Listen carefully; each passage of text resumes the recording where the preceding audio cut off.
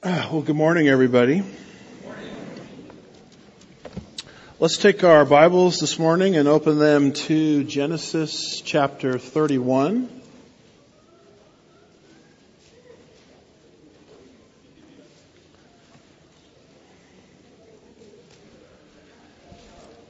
Genesis chapter 31 and verse 1.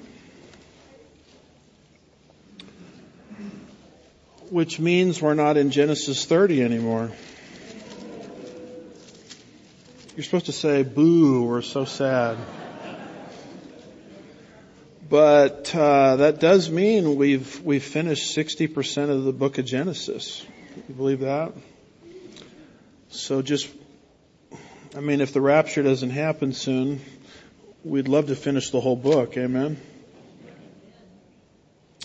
The title of our message this morning, and I really didn't plan it this way because I'm not smart enough to do this, but it fits perfectly with what Cody said, and it fits perfectly with the songs this morning. The title of our message this morning, and it must be the Lord because I put this together on a plane ride coming back from Tulsa, Oklahoma, a prophecy conference that I was involved in.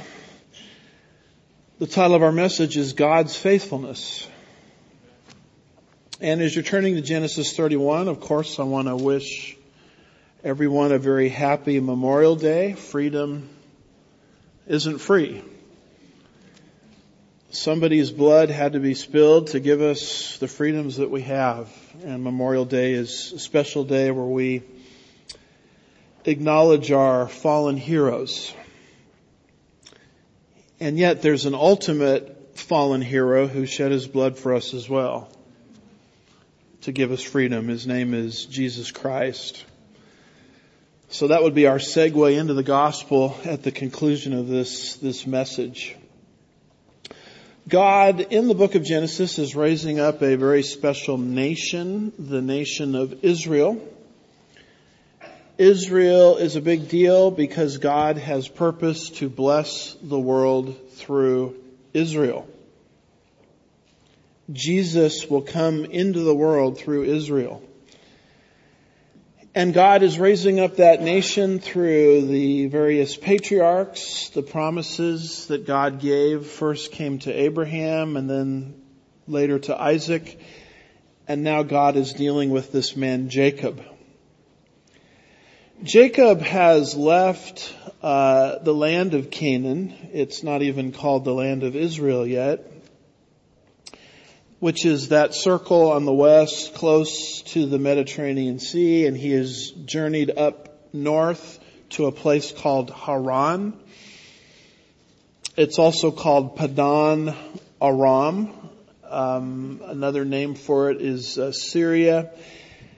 And he has fled up into that region because he is being pursued by his murderous brother Esau, who Jacob has cheated in certain ways.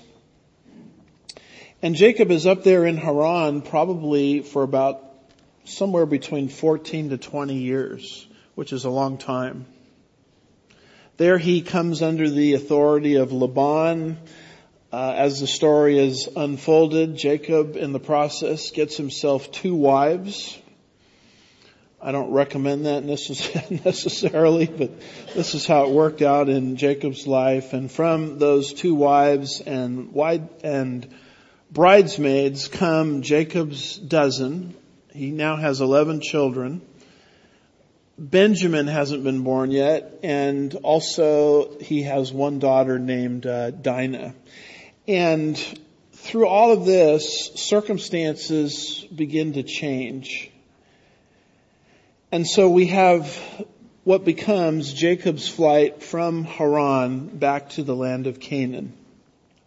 So we have Jacob's circumstances, verses 1 through 3, Jacob's discussion with his wives, verses 14 through 16, and then if we have time, I don't think we will, and everybody says, yeah, we know you won't have time. we've been going to this church too long. Verses 17 through 21 will be Jacob's escape from Haran back to Canaan. But let's look at these circumstances here as we see the faithfulness of God in the life of this patriarch Jacob. First of all, there's a change of relationship. You see that in verses 1 and 2. First of all, there's a change as the information is given to Jacob from Laban's sons. Chapter 31 verse 1, it says, "Now Jacob heard the words of Laban's sons, saying, Jacob has taken away all that was our father's. And from what belonged to our father, he has made all this wealth." You remember from the prior chapter that Jacob was going to leave and Laban said, "Don't, because I know I'm being blessed because you're here. So let's enter into a contractual agreement whereby all of the sort of off-colored, striped, speckled animals that come forth from the flock are yours." And Laban said, "Well, that's great. That's a great deal. That's one-sided. That's going to favor me." Well, God providentially worked, and it ended up favoring Jacob. And Jacob now has become very, very wealthy. Laban was already wealthy, and now Jacob has become wealthy. You know, an interesting thing to think about is the attacks against our life come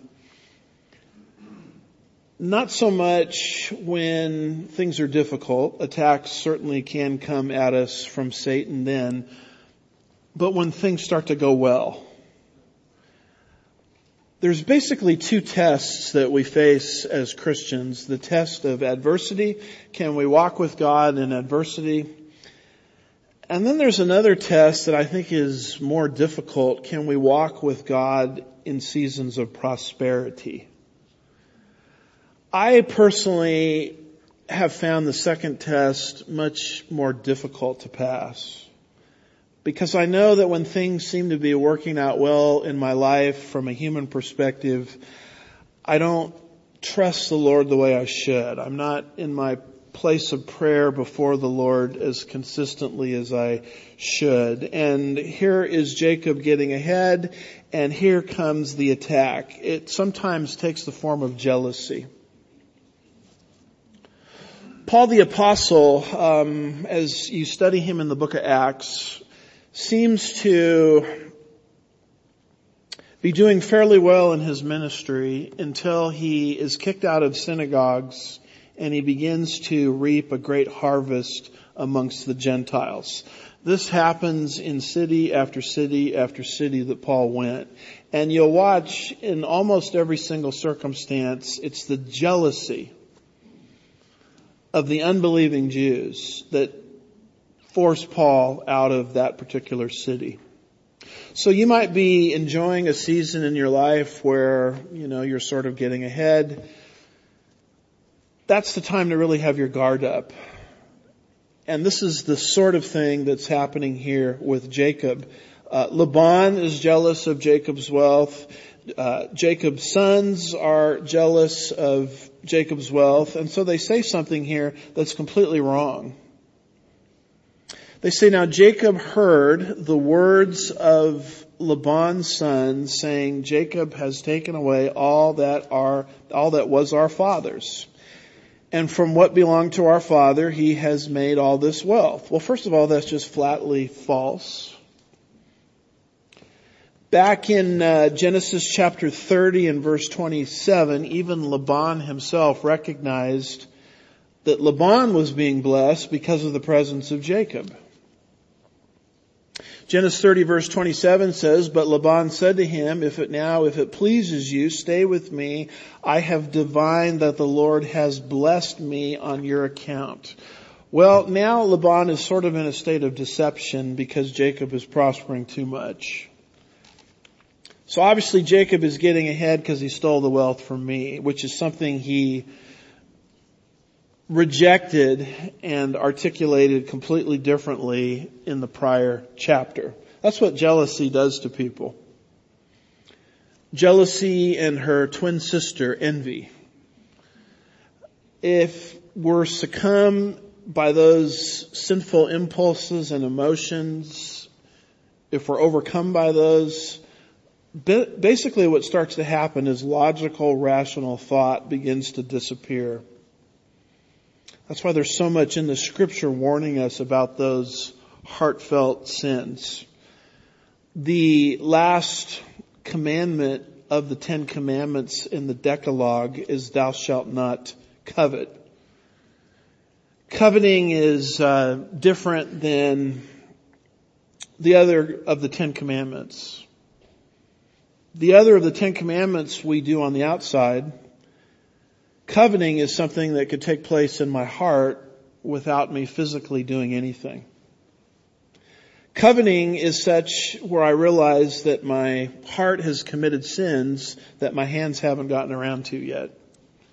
Coveting is desiring what rightfully belongs to somebody else, someone else's status, someone else's career, someone else's reputation, someone else's spouse, whatever the case may be. And I think it's listed last in the 10 Commandments because in ancient Near Eastern lists, like the 10 Commandments, it's usually the first or the last commandment that opens the meaning. And the reason it's listed last is to show us that the 10 Commandments stand in judgment not just on what we do, but the inward motivations of the heart.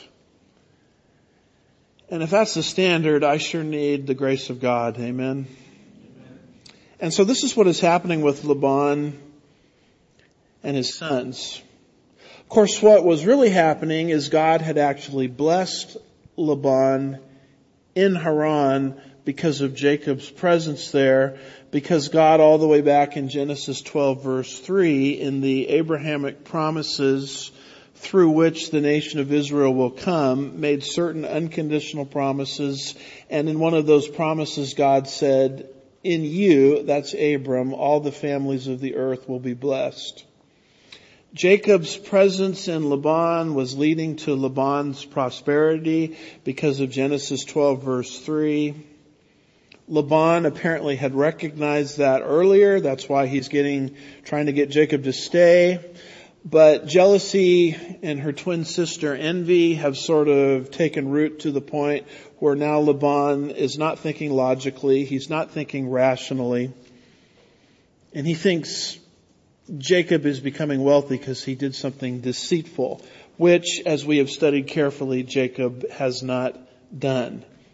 So there is a change of relationship, and Jacob hears it first from Laban's sons. And then as you go down to verse 2, there's a change of relationship with Laban himself. Notice verse 2. Jacob saw the attitude of Laban, and behold, it was not friendly toward him as formerly. One of the things that's difficult about living in this fallen world is relationships change. People change. People can treat you one way in one season of life, and their heart changes for some reason.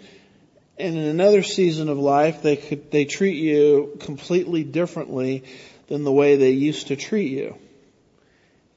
And it's so rewarding in that type of environment to have a God who says in Malachi 3 verse 6, I change not.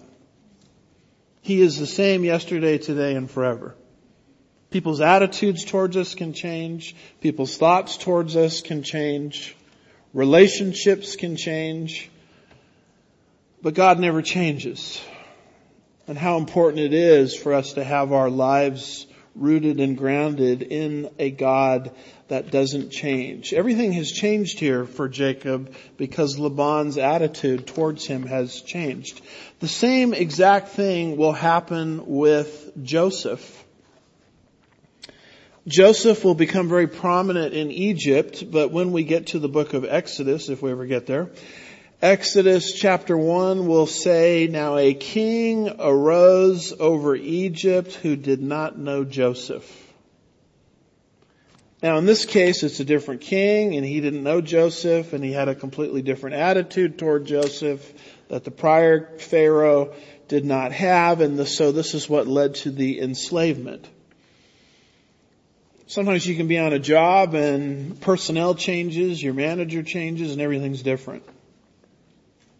Sometimes you could have the exact same manager, the exact same supervisor, the exact same boss, and things change. And yet, as you study the Bible, you learn that the greatest of the greats walked through this. And there's a blueprint for us to follow. We follow God, who does not change. And I can find my security in Him. And concerning His circumstances, not only has there been a change of relationship, but now there is a divine revelation coming from God to Jacob concerning a change of venue, a change of location. And you see that divine revelation given there in verse 3. You've got a command, and then you've got a promise. Notice the command, verse 3. Then the Lord said to Jacob, return to the land of your fathers and to your relatives, and I will be with you. First of all, notice this expression here. Verse 3, then the Lord said to Jacob. Now, God has appeared to Jacob once before, 20 years ago. And now He is appearing to him again, 20 years later, second time around. And you might be thinking to yourself, boy, I wish I lived in patriarchal times. I wish I could hear the voice of God like that. I wish I could see a vision. Are you kidding me? Do you realize how privileged we are having this book, a completed canon? I mean, Jacob couldn't look up the will of God in the book of Daniel or the book of Revelation or the book of Romans. And here we are sitting on top of this magnificent book, a completed canon of Scripture, 66 books that promise to equip us for all matters in faith and practice. If you want God to speak to you, get into this book. Get into environments where this book is being taught. Yeah, but Pastor, I want to hear an audible voice. Okay, we'll read the Bible out loud. It's a wonderful thing to hear the audible voice of the Lord. And so what does the audible voice of the Lord say to Jacob? It says, verse 3, then the Lord said to Jacob, return to the land of your fathers and to your relatives. In other words, leave Haran up north, and you need to journey back to Canaan, the land of your fathers. Now, Canaan hasn't even been renamed yet Israel. In fact, the name Israel hasn't even shown up yet in the book of Genesis. But you'll notice that land, which is one of the most disputed territories today in the world, according to God, as given in the Abrahamic covenant, belongs to the physical descendants of Abraham, Isaac, and Jacob. He says here, return to the land of your fathers. He doesn't say, return to the land of the Canaanites. Return to your land. It's the land of your fathers. It's the only piece of real estate on planet Earth that God has bequeathed in the Abrahamic covenant, and you'll see this in Genesis 15, verses 18 through 21, to a specific group of people. The physical descendants of Abraham, Isaac, and Jacob. The prophet Ezekiel, much later on in biblical history, will give the following prophecy.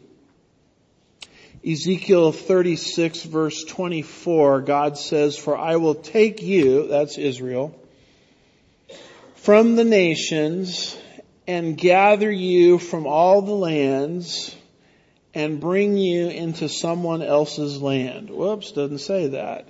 Bring you into your own land. And so it's a very different way to look at that situation in the Middle East, because everybody is claiming that Israel really doesn't belong there. And yet your Bible over and over again says that this is the land of Israel, given in the Abrahamic covenant to the physical descendants of Abraham, Isaac, and Jacob. So return to your land, return to the land of your fathers.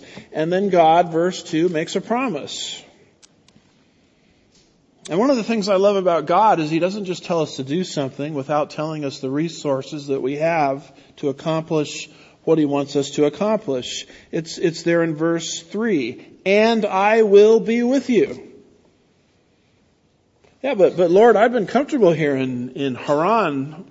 I've gotten ahead here in Haran, and now I'm leaving everything, and I've got to talk my 2 wives and 11 sons and 1 daughter who don't know anything about Canaan. All they know is Haran. I've got to talk them into going with me. How am I going to do that? God says, don't worry about it. I'm with you. See, God may have put in front of you some sort of task that seems, from the human perspective, insurmountable. And you're wondering, how in the world am I going to pull this off? And a lot of times God doesn't tell us how. He just tells us the what. He says, do it. And we're worried about the how. And God says, don't worry about it. I've got that covered. I'm going to be with you. And so I hope you know as a Christian that wherever you go, whatever God has you doing, God is with you. Proverbs 18 verse 24 says, a man of too many friends comes to ruin. Yeah, but I've got 5,000 friends on my Facebook page. Well, Bible says a man of too many friends comes to ruin. But there is a friend who sticks closer than a brother. Proverbs 18:24. Jesus, when He gave the Great Commission, we just heard Cody reference the Great Commission earlier. Go and make disciples of all nations. How do you pull something like that off? Verse 20 says, teaching them to observe all that I have commanded you. How are we going to do it, Lord? The Lord says, lo, I am with you always, even to the end of the age. I mean, you have my presence. What else do you need? You don't really have to know the how. Just focus on the what. The book of Hebrews, chapter 13 and verse 5, God says, I will never desert you, nor will I forsake you. Isaiah chapter 43 verse 2 says, when you pass through the waters, I will be with you. And through the rivers, they will not overflow you. When you walk through the fire, you will not be scorched, nor will the flame burn you. Interesting, the missionary presentation, they're focusing on the book of Daniel. One of the chapters that they're going to get to in their study is Daniel chapter 3, where Nebuchadnezzar took the Hebrew youths and put them into the fiery furnace. Their Babylonian names were Shadrach, Meshach, and Abednego. Hebrew names, I think, were Hananiah, Mishael, and Azariah. Nebuchadnezzar changed their names. Because when you name something in Scripture, you're demonstrating your authority over the object renamed. In other words, Nebuchadnezzar is saying to those Hebrew youths, I own you. And the rest of the book of Daniel is showing Nebuchadnezzar, you don't own anything. God has been sovereign this whole time. You can give him whatever name you want. God is with those Hebrew youths. And in Daniel 3 verses 24 and 25, it says, then Nebuchadnezzar was astounded. And he stood up in haste and said to his high officials, was it not 3 men that we cast into the midst of the fire? They replied to the king, certainly, O king. And remember, the oven was so hot that the very men that threw Shadrach, Meshach, and Abednego into the fiery furnace were killed on the spot. These 3 men should have been incinerated. Nebuchadnezzar says, he said, look, I see 4 men loosed. and walking about in the midst of the fire without harm, and the appearance of the fourth is like the son of the gods, the angel of the Lord. Well, who is the angel of the Lord? Well, if we ever get to verse 12, I'll tell you who the angel of the Lord is. The Bible says clearly who the angel of the Lord is. You don't have to guess as to who the angel of the Lord is. But it's a remarkable passage that God is with us no matter what happens to us. And the Hebrew youth say, you know what, God can rescue us and maybe He won't. So there's no guarantee that we're going to survive the fire, but I do know this, God is going to be with us in that fire. In this case, they were miraculously spared. The presence of the Lord. Jesus said this in the upper room, John 14:16 and 17, concerning the ministry of the Holy Spirit. He says, and this ministry we think started on the day of Pentecost, Acts chapter 2, beginning of the church age. He says, I will ask the Father, and He will give you another helper. Helper is the paraclete in Greek, the one who comes alongside to assist, the Holy Spirit. Verse 17, that is the Spirit of truth, whom the world cannot receive, because it does not know Him, see Him, or know Him. But you know Him, because He abides with you and will be in you for 24 hours. Doesn't say that.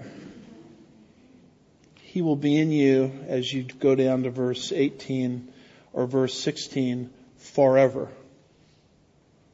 One of the great promises of the Bible is once you trust Christ as your Savior, God, the third member of the Trinity, God the Spirit, permanently resides inside of you forever. You couldn't lose God if you wanted to. Now we can quench His presence, we can resist Him, but He's with you forever. And no matter what you're walking through today, God is with you in the midst of that because of this promise. The presence of God. I mean, if you have that going for you, what else do you really need? I mean, you don't have to know the how, the why, you just have to know the what. So, Jacob is told to leave where he's at when his whole family knew nothing but Haran. He came into Haran, as we have studied, as a single man. Now he's got 2 wives, 11 kids, 1 daughter. He's got this impossible task of talking to his 2 wives and family into leaving everything they know, going back to Canaan. He probably had so many question marks in his mind. How are they going to be convinced? And God doesn't give him any information other than, I'm with you. That's all you need to know. So this leads to now Jacob's discussion with his wives. His circumstances are different. Laban and his sons have become hostile to Jacob through jealousy, really. Their minds are not thinking clearly, and God has given him a direct word, and so now he has to talk his 2 wives into this, Leah and Rachel. So he summons his wives, and you see that there in verse 4. So Jacob sent and called Rachel and Leah to his flock in the field. Rachel and Leah, we think, were probably in the tent or tents. And he says, come on out here. Both of you, I want to talk to you in the field, meaning it's a private, probably a somewhat frank discussion. And he has a really hard job because, as I mentioned before, Rachel and Leah knew nothing about Canaan. Their whole lives were spent in Haran.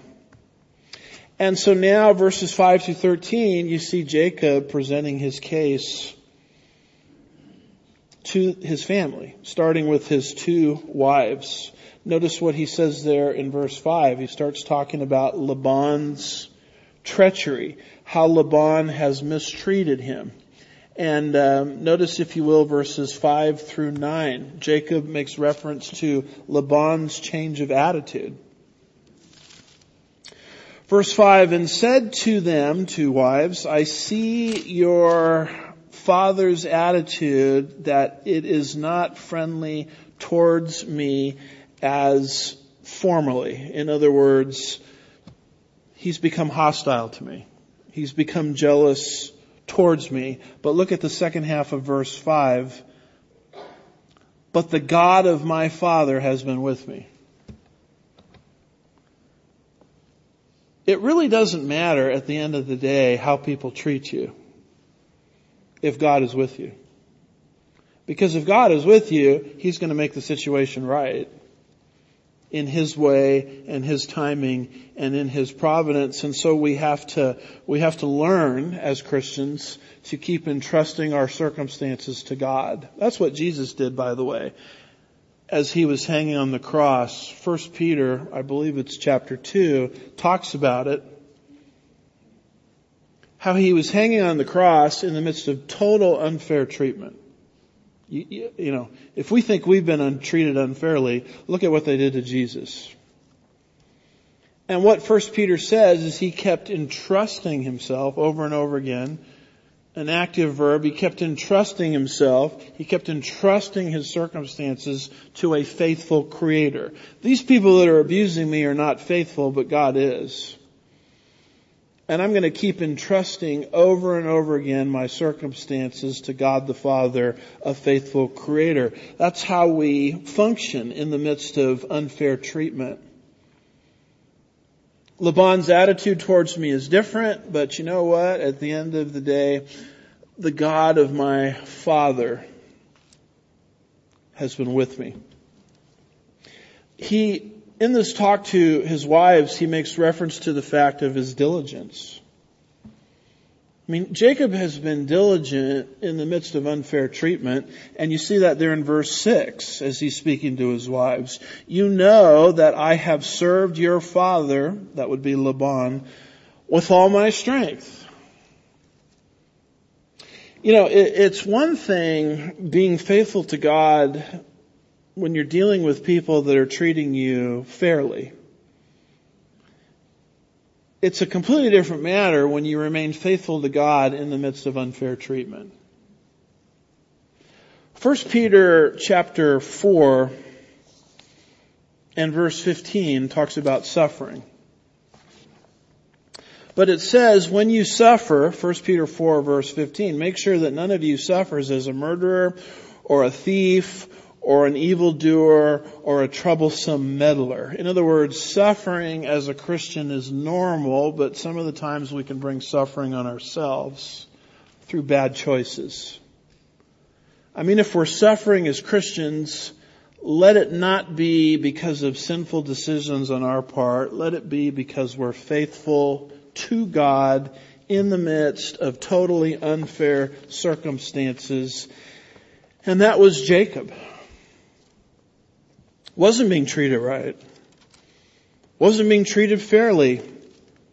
The deal that he entered into was designed to advance Laban and subtract from Jacob. But God kept intervening, as we're going to see. And Jacob continued to prosper. And there is Jacob just hanging in there this whole time. Faithful to the calling of God. Really doing menial work in the midst of unfair circumstances. I do have to admit, this is my first time teaching the book of Genesis like this. I thought I understood a little bit about Jacob. I really have figured out I understood almost nothing about him before I started studying this. I'd always thought Jacob was the cheat, sort of the rip-off artist, and he is that earlier. But I'm seeing a man here of just unflinching character. Because being faithful in the midst of prosperity is easy. It's an entirely different subject matter when you're faithful to God in the midst of adversity. And yet, as we're going to see, if we get to verse 12, I'm hoping we will, that God is totally aware of Jacob being treated unfairly. It's not like this whole mistreatment by Laban and his sons went unnoticed by God. It did not. Just like the circumstances in your life, whatever they are, they're not unnoticed by God. God sees. God is aware. God is taking an account, if you will, of unfair treatment to his children. Jacob here, as he's speaking to his wives, speaking of Laban's dishonesty, he makes a few points about how Laban has been dishonest. First of all, Laban has changed his wages over and over again. Genesis chapter 31 and verse 7, it says, "Yet your father," speaking to his two wives, "has cheated me and changed my wages not once, not twice, but 10 times. Oh, I told you were making X amount per hour. Did I say that? What I really meant is you're making this amount an hour, but far less." In other words, Laban over and over again was violating the original contract that he entered into with Jacob. You remember back in Genesis 30 verse 28, Laban said this to Jacob, "Name your wages and I will give it to you." What a deal, right? Name your wages. Well, it doesn't really have a lot of value if the person paying you your wages keeps changing what they originally said they would pay you. I mean, does God really take notice of when people take advantage of us financially? Yes, He does. The book of James, chapter 5 and verse 4.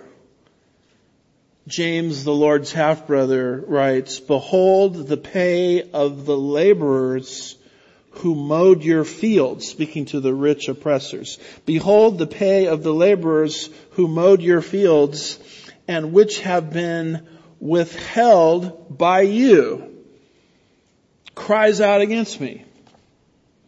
You rich people, you people that have become wealthy through oppression, you promised a certain wage and you haven't paid. I mean, they did work for you, but you come up with some excuse as to why they can't be paid. God says, I take notice of that. In fact, the very act itself is crying out against you wealthy people. Of course, there's nothing wrong with wealth. The problem is becoming wealthy through cheating, through sleighting of hand to others. God says in James chapter 5 and verse 4, "The outcry of those who did harvesting has reached the ears of the Lord of the Sabbath." All of these workers are grumbling and they are complaining, rightfully so. And guess what? God says, I know about it. One of the names of God, as we'll see, is El Roi, the God who sees. He sees the oppression. And as you look at the second part of verse 7, it says something very interesting. Jacob speaking to his wives, "Yet your father has cheated me and changed my wages 10 times. However," I love that expression, "however, God did not allow him to hurt me." In other words, it's almost like God put a sort of a leash, I guess we could say, on Laban. You can go so far in your deception and your dishonesty, but you can't cross this red line over here. You can't permanently hurt him. Kind of reminds me of the book of Job, when God told Satan, who had requested of God, "The only reason Job serves you, God, is you bless his life. You put a hedge of protection around his life." And God says to Satan, "Okay, have your way. I'm going to lower the hedge of protection. But you can't kill him. You can wreak all kinds of havoc in his life, but here's the red line you can't cross. I kind of get that idea there when I look at the second part of verse 7. Laban was doing all kinds of things to Jacob, and yet he could only go so far. See, when we're oppressed, we just have a tendency to focus on the unfairness of it all. But in the mind of God, and as we think about these things, we ought to also focus on the fact that the oppressor is limited by God in what he can do. And God has allowed the oppression into our lives because apparently he has some greater purpose other than our immediate comfort. I hope we're to the point as Christians where we understand that. There are a lot of things that God wants to achieve in our lives that take a greater priority than our immediate comfort level. All kinds of things God is doing. One of the things God is doing here in Jacob's life is he's trying to get him out of Haran and back into Canaan, and it's hard to do that if everything is hunky-dory in Haran. So there is obviously through this oppression, there was some greater purpose at work that Jacob, until he received this divine revelation that you're leaving Haran and you're going back to Canaan, probably didn't know anything about. Isaiah chapter 54 and verse 17. It says, "No weapon that is formed against you will prosper. And every tongue that accuses you in judgment you will condemn." Well, that's nice, Pastor. That's just for Israel, right? Well, the Bible doesn't say that. It says, "This is the heritage of the servants of the Lord, and their vindication is from me, declares the Lord." If I'm reading that right, that's a universal principle. No weapon formed against you can prosper. In other words, it might look like it's prospering, but God only allows it to go so far. And when it comes into our lives looking like it's prospering, it's obviously to achieve some purpose higher than our immediate comfort. So he has changed my wages 10 times, yet God looked out for me providentially. Look at verse 8. "If he spoke thus, the speckled shall be your wages, then all the flock brought forth speckled. And if he spoke thus, the striped shall be your wages, then all the flock brought forth striped." In other words, no matter how badly Jacob was cheated by Laban, God kept moving his hand on Jacob's behalf behind the scenes and prospering Jacob in the very areas where Laban was lying to him and cheating from him and stealing from him. I mean, how else does a man become wealthy in the midst of a circumstance where someone changes your wages 10 times? How does someone become wealthy in those circumstances? It's the hand of God. God looking out for Jacob. For each change of wage Laban forced on Jacob, God worked accordingly to the terms of the original agreement. And the result was Jacob's wealth. Jacob became wealthy through all of this. See, when you understand this background, God just took away from Jacob bragging rights. Hey, let's go on TV. You guys want to be wealthy too? Come to my course. Buy my book. Here are my tips to success. Here's how I pulled it off. Have you noticed that when God works, He does it in such a way that He removes from us the ability to brag? Because there's no way this blessing could have happened without the hand of God. It's from a human perspective totally impossible, but God. Some of the greatest blessings that have ever occurred in my life, I have no authority or ability to run around and tell people, if you apply these 5 steps, you can be blessed too. Because they are blessings that are unilateral, unconditional, and totally by grace. As the Apostle Paul says, if you received it by grace, Why do you boast? As if you haven't received it by grace. I mean, this principle goes right down to your spiritual gifting. Spiritual gifts are given to the body of Christ. There are people in the body of Christ, most, all, I would say, that have a talent of some kind. So do we strut around proud as a peacock because of this talent that we have? Maybe you have a talent with music or literature or Bible translation or videography, if that's even a word, teaching.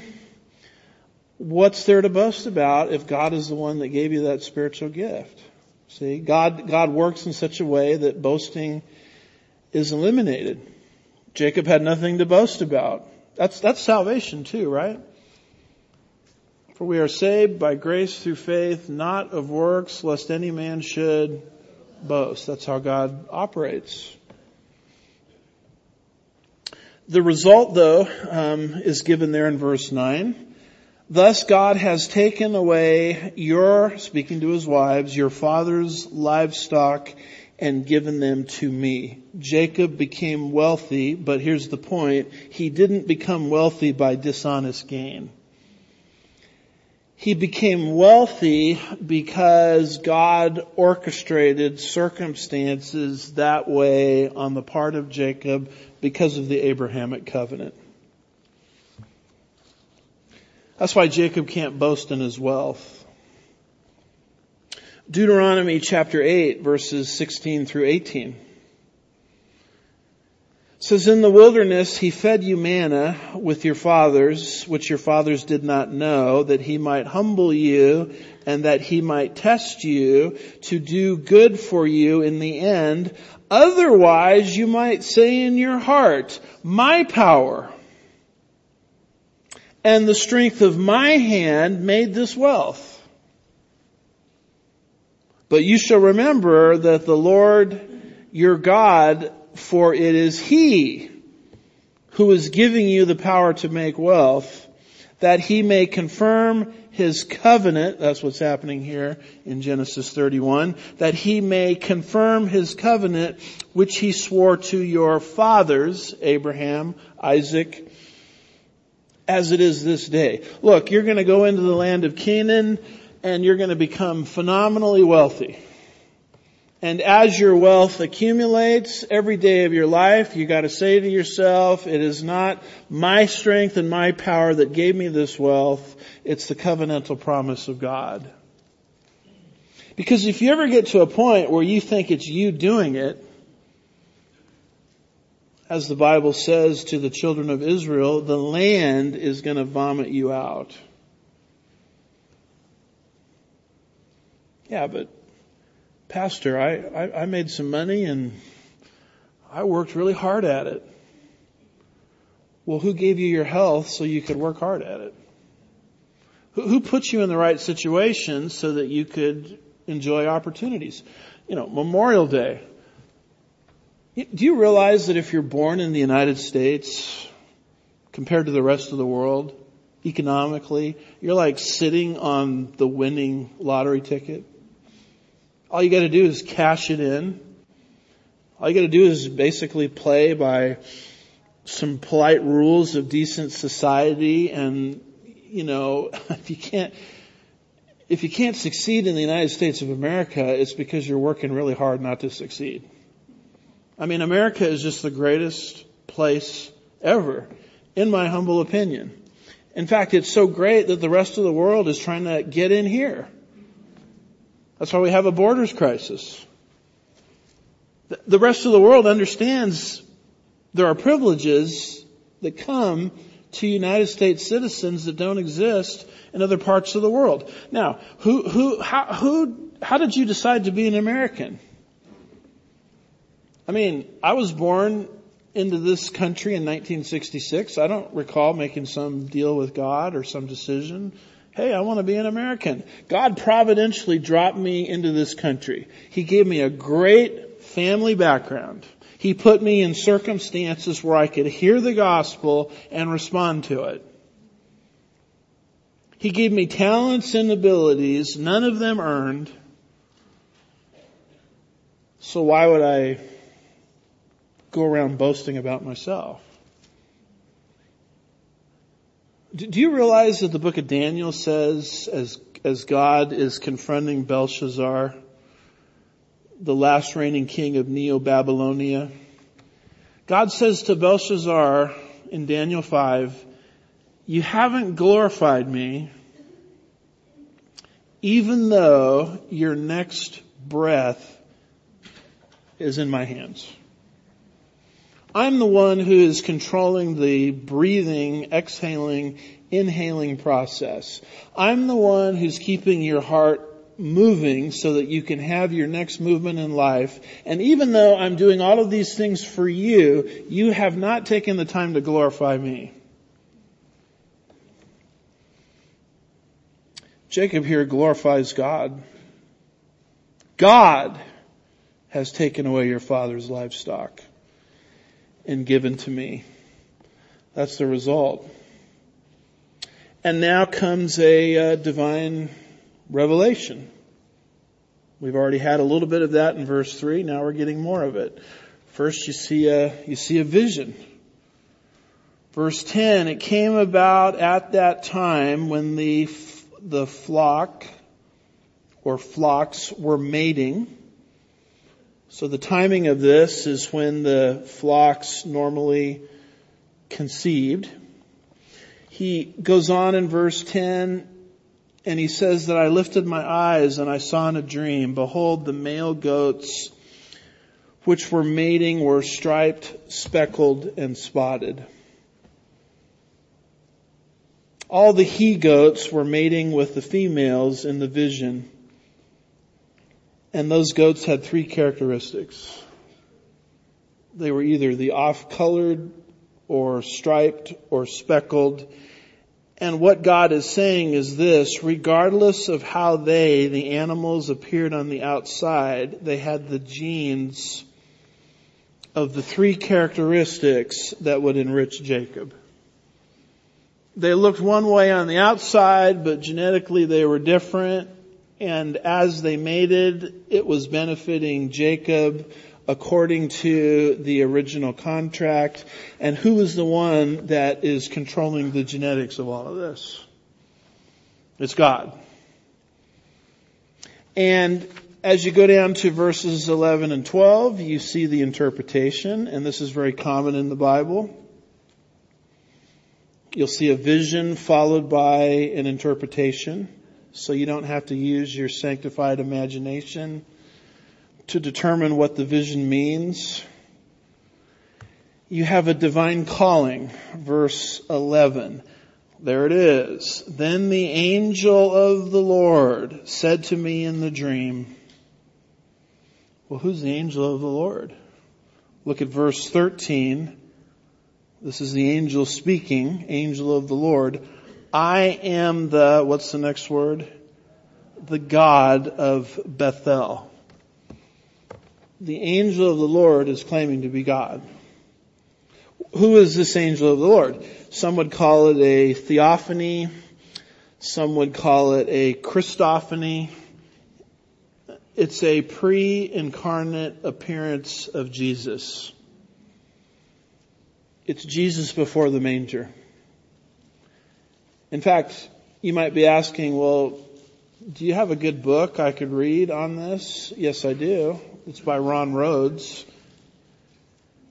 It's called Jesus Before the Manger. Rhodes, R-H-O-D-E-S. He gives every single occurrence in the Old Testament where Jesus shows up before you even get to the New Testament. Through the angel of the Lord. I mean, there's obvious manifestations of the angel of the Lord that have to be God. One of them is in Joshua 5:13 through 16, where people worship the angel of the Lord. Now, a true angel won't receive worship. John, at the end of the book of Revelation, tried to worship the angel that gave him the vision. Once in chapter 19, and I think a second time in chapter 22. And both times the angel says, knock it off, buddy. Worship God. But there in Joshua 5, the angel never says knock it off. The angel receives the worship, meaning that the angel of the Lord, in many circumstances, has to be none other than Jesus Christ himself, the second member of the Godhead. Then the angel of the Lord said to me in the dream, Jacob? And I said, here I am. So he calls out to Jacob. Jacob answers, and now you have the interpretation given in verse 12. He said, lift up your eyes and see all the male goats which are mating are striped, speckled, and mottled. In other words, I have organized things where although from the human perspective, it looks like you're on the losing side, you're actually on the winning side. My sovereignty has done that. And that's a wonderful thing about walking with the Lord, is you think you're losing. But in reality, you're winning. Because God is with you. And even when it looks like you're losing, you're actually winning. Because God is using James 1, 2 through 4, trials and tribulations to bring us to the next level of spiritual maturity. I mean, there's a reason that we're called, Romans 8, victors in Christ, overcomers. Do you realize that in Romans 8, you're not even called an overcomer? The Greek is a super overcomer. Nikao, where you get the word overcomer, that's where we get the word Nike, the shoe company. And I always laced up those thinking I was going to jump like Michael Jordan. Because I wasn't wearing Air Jordans. It didn't work out in my case. But that's where Nike comes from. Victor. You're not just a victor in Jesus. You're a super victor. An uber victor. A super overcomer. And then you look at the last part of verse 12. Now watch this very carefully. God says, for I have seen all that Laban is doing to you and has done to you. One of the names of God is El Roi, the God who sees. And as we're moving through the book of Genesis, you have to pay attention to God's titles. Genesis 1, he's called Elohim, the creator, referring to his power. Genesis 2, he's called Yahweh, which is speaking of his relational quality, which would make sense in Genesis 2, which is speaking of God's relationship to man in the garden. Genesis 22, he's called Jehovah Jireh, the God who provides. Remember the ram caught in the thicket? God shall provide himself a sacrifice. Genesis 21:33, he's called El Olam, meaning the everlasting God. There never was a time in which he was not. And in other passages, he's called El Roi. You are the God who sees. God saw what was happening to Jacob. Deuteronomy chapter 25 and verse 14 says God sees the laborer being abused by the oppressor.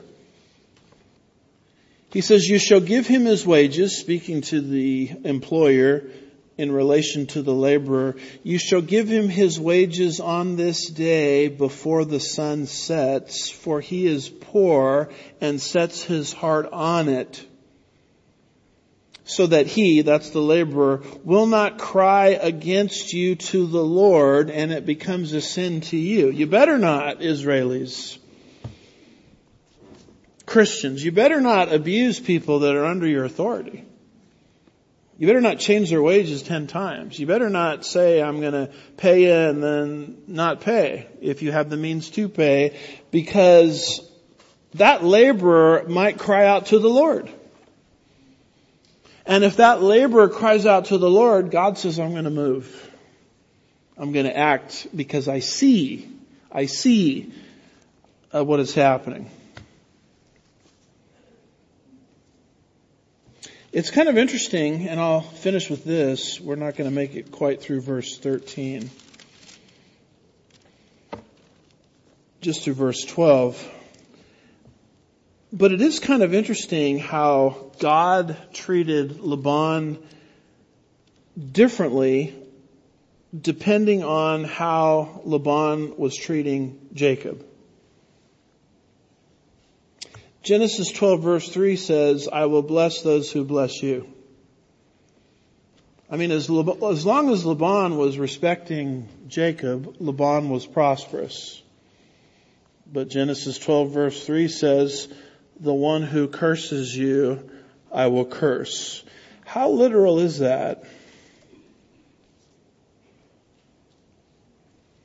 Well, ask yourself this. Why did God drown the Egyptians? I mean, why not in the book of Exodus, in the Red Sea? Why drown them? God could have killed the Egyptians any way he wanted.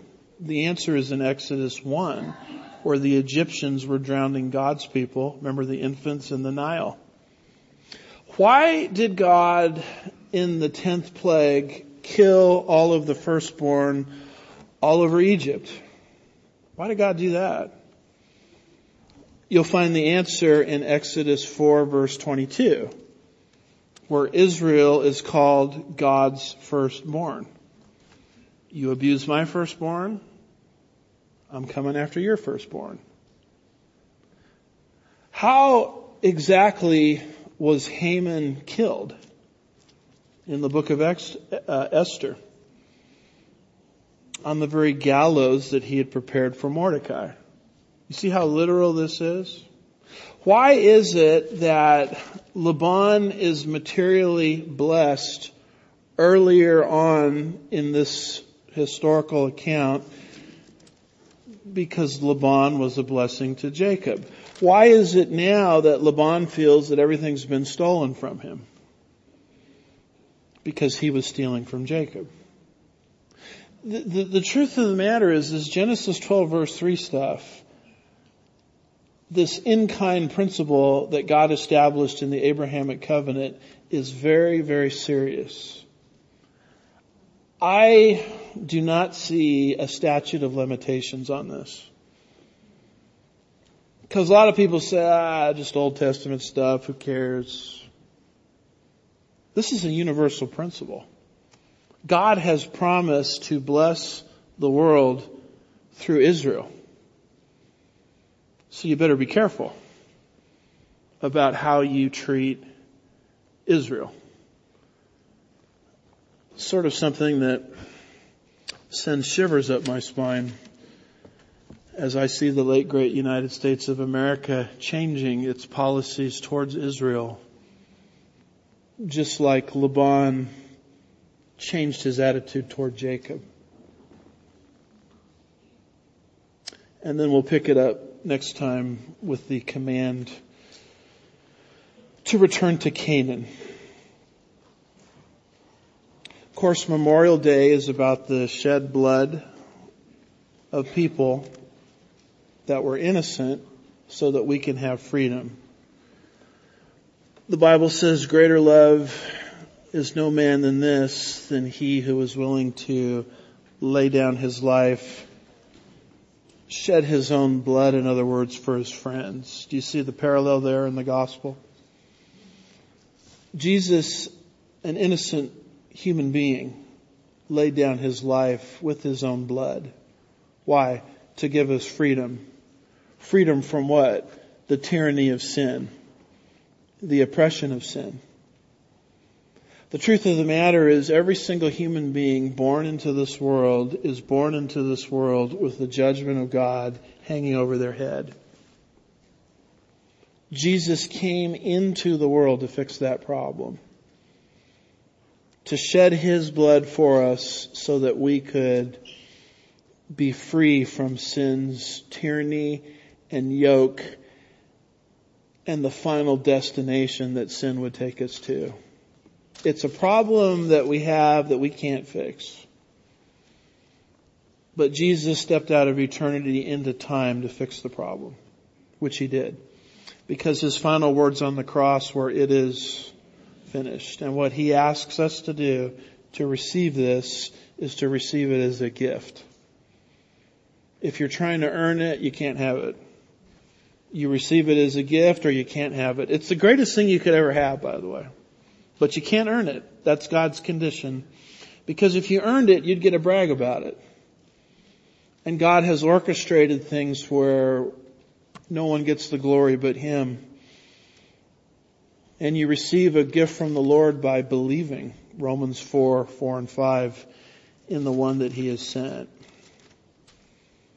And so on this Memorial Day Sunday, I would just encourage everyone within the sound of my voice, listening online, listening or watching in the building, watching or listening archives after the fact, to put their trust not in their own good works, but in the good work Jesus did for them 2,000 years ago. It's not something you have to walk an aisle to receive, raise a hand to receive, join a church to receive, give money to receive. It's a matter of privacy between you and the Lord, where the Lord places you under conviction. And you respond to it by receiving by faith, which means trust in the gift that He has given. If it's something that you need more explanation on, I'm available after the service to talk. Shall we pray? Father, we're grateful for this wonderful Sunday.